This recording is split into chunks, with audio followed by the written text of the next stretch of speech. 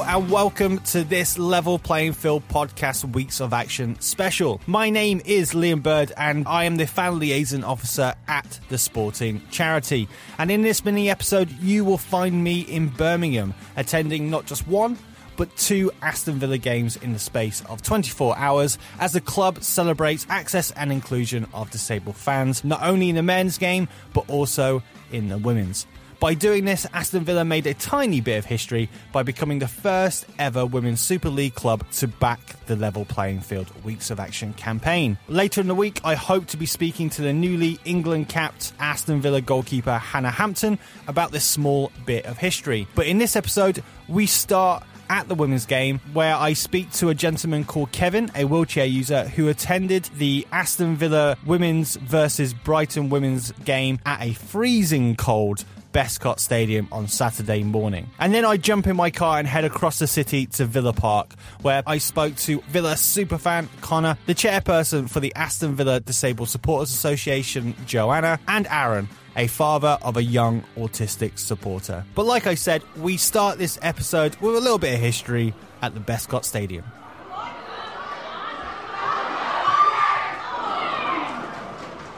I'm Kevin Chapman, and I've been supporting Aston Villa women previously Aston Villa ladies since 2010. Do you go home and away? Before I had my stroke, I used to go home and away. I had a stroke in June last year, and I'm undergoing rehab at the moment. Stroke, when you do have one, you find that the rehab does take some time. It's not something that sort of cures itself overnight. You can be left with some kind of disability for some time. And can I ask how your match day experience has changed since your stroke? It does feel different. I mean, I think you become much more aware of disability and how difficult things are.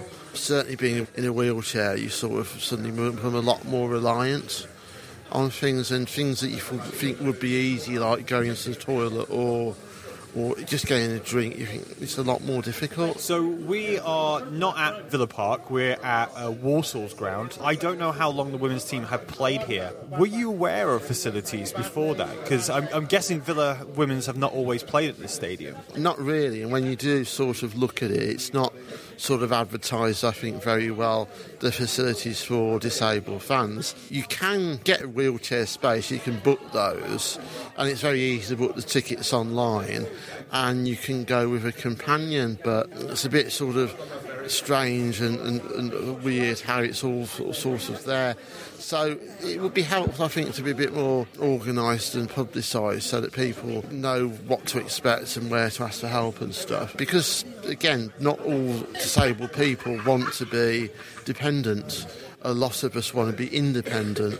And part of my rehab journey is to build up my independence. So hopefully, eventually, I can manoeuvre myself around in a wheelchair. I can't do that by myself at the moment, so I'm dependent on other people to sort of get me about.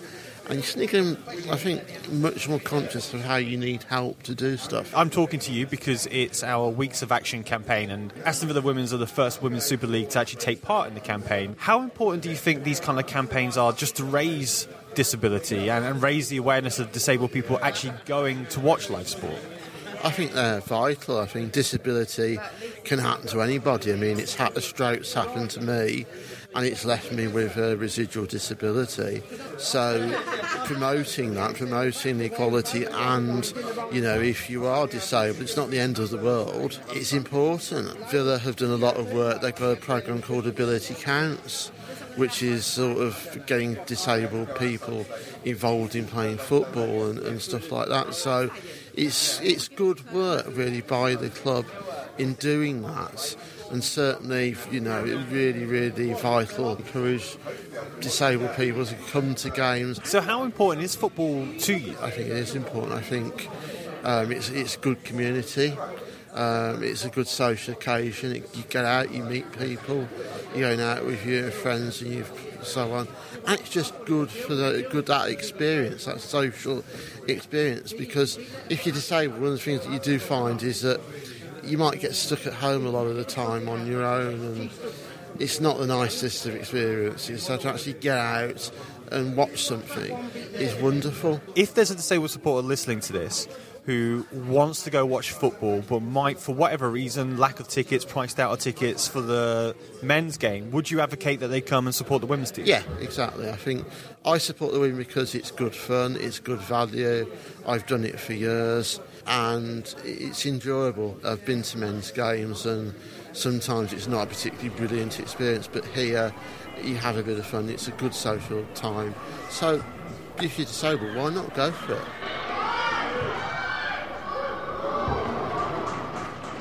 Hiya, my name's Connor Sherry. I am 21 years old and I'm a big Aston Villa fan. And I have been an Aston Villa fan for all my life since 5 years old. Can you remember the first time you came to a game then? 5 years old is obviously a long time ago, but I mean, did you come with your mum, your dad, or...? I think I was with my mum and my granddad, and we sat basically where I'm sitting now in Middle Trinity. And I think if I remember, it was Man United game, if I remember. I don't know if we won or lost at the time, but I think for me, for experience to go and watch a very first game, like it was like interesting, and I felt like I quite liked this. And I think ever since after that, I just love football. And it's one of my biggest passions, football. Yeah. It's the love of my life. Do you remember like your mum or dad being worried about you attending football? When I was 5, when I went here for my first game, I think with my needs at the time, because I have like autism, because when I was younger it was kind of like sense of noises. Yep. And that used to like sometimes get a bit too much for me at the time. But ever since after that, I've kind of got used to it and just trying my best, just sit down patiently and just watch the game with my mum and my granddad. I've just recently been shown the sensory rooms that are over there. Yeah. Is that something that you wished you had when you were growing up? Yeah, I think at the time they didn't really have anything like with sensory rooms or anything. So I think for a lot of people it was a bit of a struggle for a lot of people with autism. At least now in the modern days, they do a lot of this now in probably other Premier League clubs. I've been to Brighton last weekend, and I got invited to go to an inclusion room. Yeah. And they had a little sensory room. You can like chill out in there if you feel like the noise is too much. And it was like really good to see.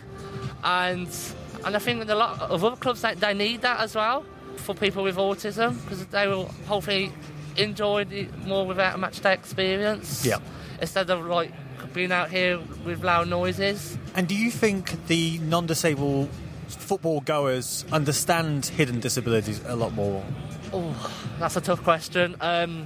Because I've had a few people, believe it or not, come over to me and they think, when they look at me, they think, you don't have a disability. But I said, actually, I do. It's just very hidden because you can't see it physically. Like, people who live with you, yes, they can see it 100%, but not other people who don't. We have to still raise a lot more awareness, I think, for people with hidden disabilities. Because I wear a green lanyard, so with lanyards you can easily tell people then that you've got a hidden disability. So then that's when, yeah, they will understand straight away.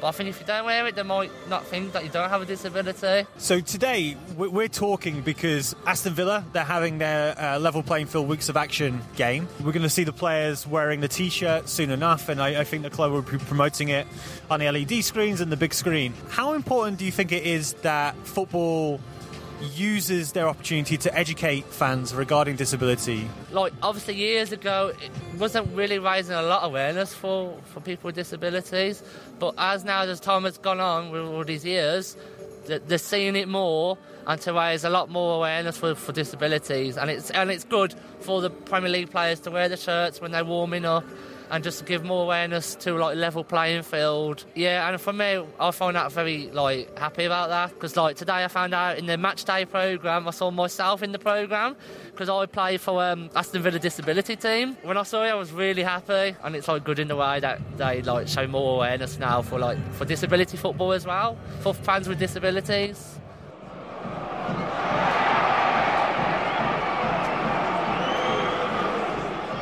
I'm Joanne McKibbins. I'm chairperson of the Aston Villa Disabled Supporters Association, and I've supported Villa from birth, basically.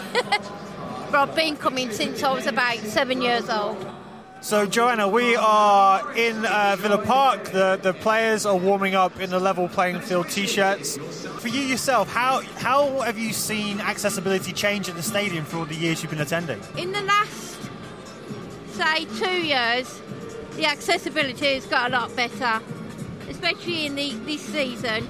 what with the away chair platform and the changing place, I mean, we were a bit on the back front before because we had away fans with home fans, which a lot of people didn't like. So it's nice to know that we've actually got the wheelchair fans with their own fans. During the pandemic, how did your members find being away from the football? Terrible. Some had really bad depression, mental breakdowns. Because coming to a match, it's like you come to see your friends. It's not just like coming to watch football. It's coming to see your friends. It's getting out the house. Do you think campaigns like this can help educate non-disabled supporters about disability? Yeah, definitely. Especially with level playing field. And what more can be done to kind of educate non-disabled fans about disability, do you think? I think making disability more visible, not just on weeks of action. There's a dancing lion. Dancing Bella. Is that who was dancing Bella? Bella. Sorry, I was getting poked by a tail. What do you hope the legacy of campaigns like the Weeks of Action can have throughout the year? How does it make people think? If we didn't have players on the pitch with T-shirts on, then it's not making people aware, and look, I've got mine on as well. And it's just, and that the DSA is there, that the disability officer's there. Thank you very much. Yeah. Aaron Jones. I've been following Villa for 20 plus years, but for the last 5 years with my son Owen, we've been attending nearly every game. And how was it bringing your son to his first game? He does have extra needs. He's autistic, so there were some barriers that we were concerned about. But we spoke to Anthony, the disabled officer at Villa Park, and he sort of helped us get pitch-side seats. And it's something that Owen's managed with at pitch-side. We had one incident at an away ground where we weren't pitch-side and Owen had difficulties there. But Anthony was on hand because he attends every game, and he quickly rectified this and got us to a more suitable seat. You've been saying you've been going to Villa for quite a while. What was it like bringing your son and being able to experience that together as a family? For me, it was strange because my son showed no interest. I wanted to support my wife more because it was like Saturdays I was leaving her at home while I come to the football. And for one season I actually gave him a season ticket up. And 2 games into the season, Owen showed an interest in football for the first time. And from that moment, that season, we dotted around different seats around the stadium. And then we've picked our seats now, season ticket holders in the front of the Holt End. It means more. It's a different occasion now, whereas when I come before with friends, it was more about having a few beers and enjoying that side. But now I have more enjoyment out of seeing Owen's development and understanding of the game and his questioning of the game. Certainly brings more joy to me now than it did perhaps before. As we're coming out, the goalkeepers are wearing a level playing field T-shirts. Do you think these kind of activities can educate non-disabled supporters about disability? Good. That's a good question. I think they can only help. I think part of the issue is wider society don't acknowledge hidden disabilities as much as they should. These campaigns will help, but I think it's a wider problem than just football or just a campaign. But it can only help bring it to the forefront of people's attention. And if a campaign like this just helps 1% of the fan base, that's 1% we didn't have beforehand. So during the pandemic, fans couldn't attend football. How did your son take not being able to come?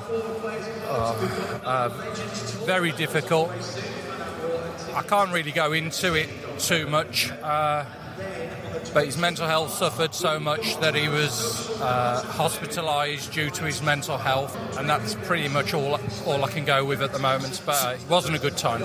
Do you think people then don't really recognise how important football is? Definitely, and I think it's how football's portrayed in the media, that it's only ever sort of mentioned about people drinking, loud, misbehaving, and people don't see the hard work that clubs do behind the scenes and campaigns like the Weeks of Action.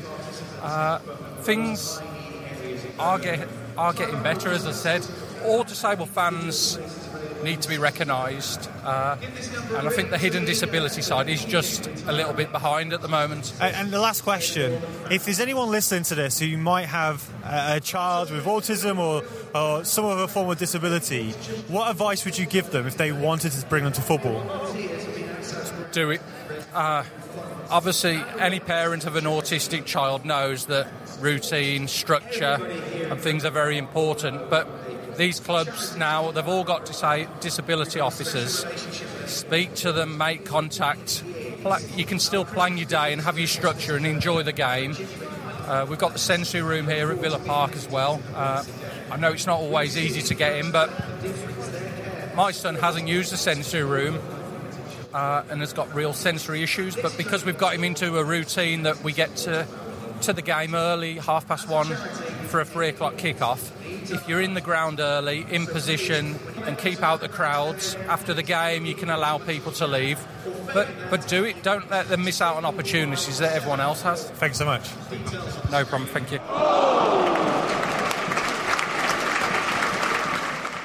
Thank you so much to everyone who spoke to me, as well as the people who didn't speak to me on mic. Thank you to Joanna and the Villa Disabled Supporters Association, as well as Luke, Anthony and Lucy, all at Aston Villa. Thank you for your hospitality and allowing me to run around with a mic in my hand. More information on how you can attend either a women's or men's game can be found in the episode description of this podcast, alongside information on the Disabled Supporters Association. I'll be back in a few days' time with another episode. If you would like to know more about the work that we are doing at Level Playing Field, or more about the Weeks of Action campaign, then please visit levelplayingfield.org.uk, or you can follow what we're doing across social media at LPF Tweets. Until next time, enjoy your match day. Bye-bye.